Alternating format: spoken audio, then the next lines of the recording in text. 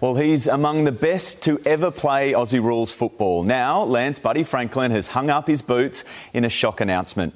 After 354 AFL matches, a calf injury at the weekend ended Buddy's season and cruelly forced him to retire without being able to play a farewell match. The Swans' $10 million man personally told his teammates of his decision to leave the game immediately, then took off to his new home on the Gold Coast, leaving coach John Longmire to inform fans. And Sydney Swans coach John Longmire joins me now. Horse, good morning to you. Watching the video of the announcement, hugely emotional. He was the first person to call was you. What did he say?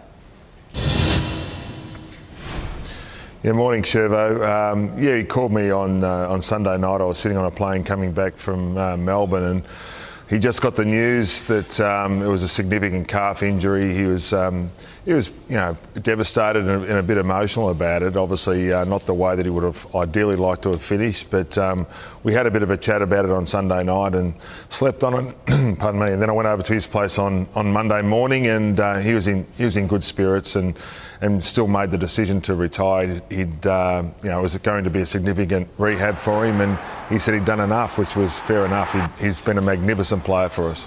A glittering career overall. You brought him to the club. It was a 9-year deal, $10 million at the time. Bold move, but money well spent.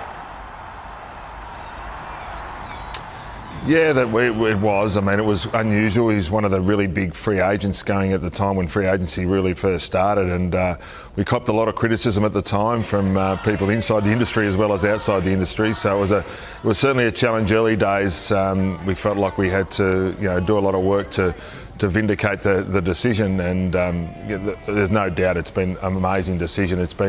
He's been a fantastic player for us. I mean, on the field he's helped keep us competitive while we've been able to bring new players through, and off the field he's been a magnificent drawing power. So an absolute, a great thing for both parties, we believe. You called him the greatest forward of his generation. Just give us an insight into the legacy he'll leave. Yeah, I mean, for us on field, he's helped transition our list. He's helped us get to 3 grand finals. He's been able to bring along the younger players in our team. We've got some really good young key forwards that we've been able to bring on gradually over the years, and he's helped buffer that transition period. And he's just been a wonderful teammate and a great person to coach, just as importantly. I mean, around the place he's been fantastic. He loves being with the younger fellas. He's accessible to everybody and loves the club. So, we've been really blessed to have him as part of our footy club for 10 years. John, send him our best. Whether you're a Swannies fan, a Hawks fan, he has just impressed all footy fans, hasn't he, over his career? Oh, there's no question about that. Some of the biggest moments that I remember in football involve Lance Franklin. So, some wonderful memories from me, his teammates and supporters. He's had a great career. Thanks, Shervo.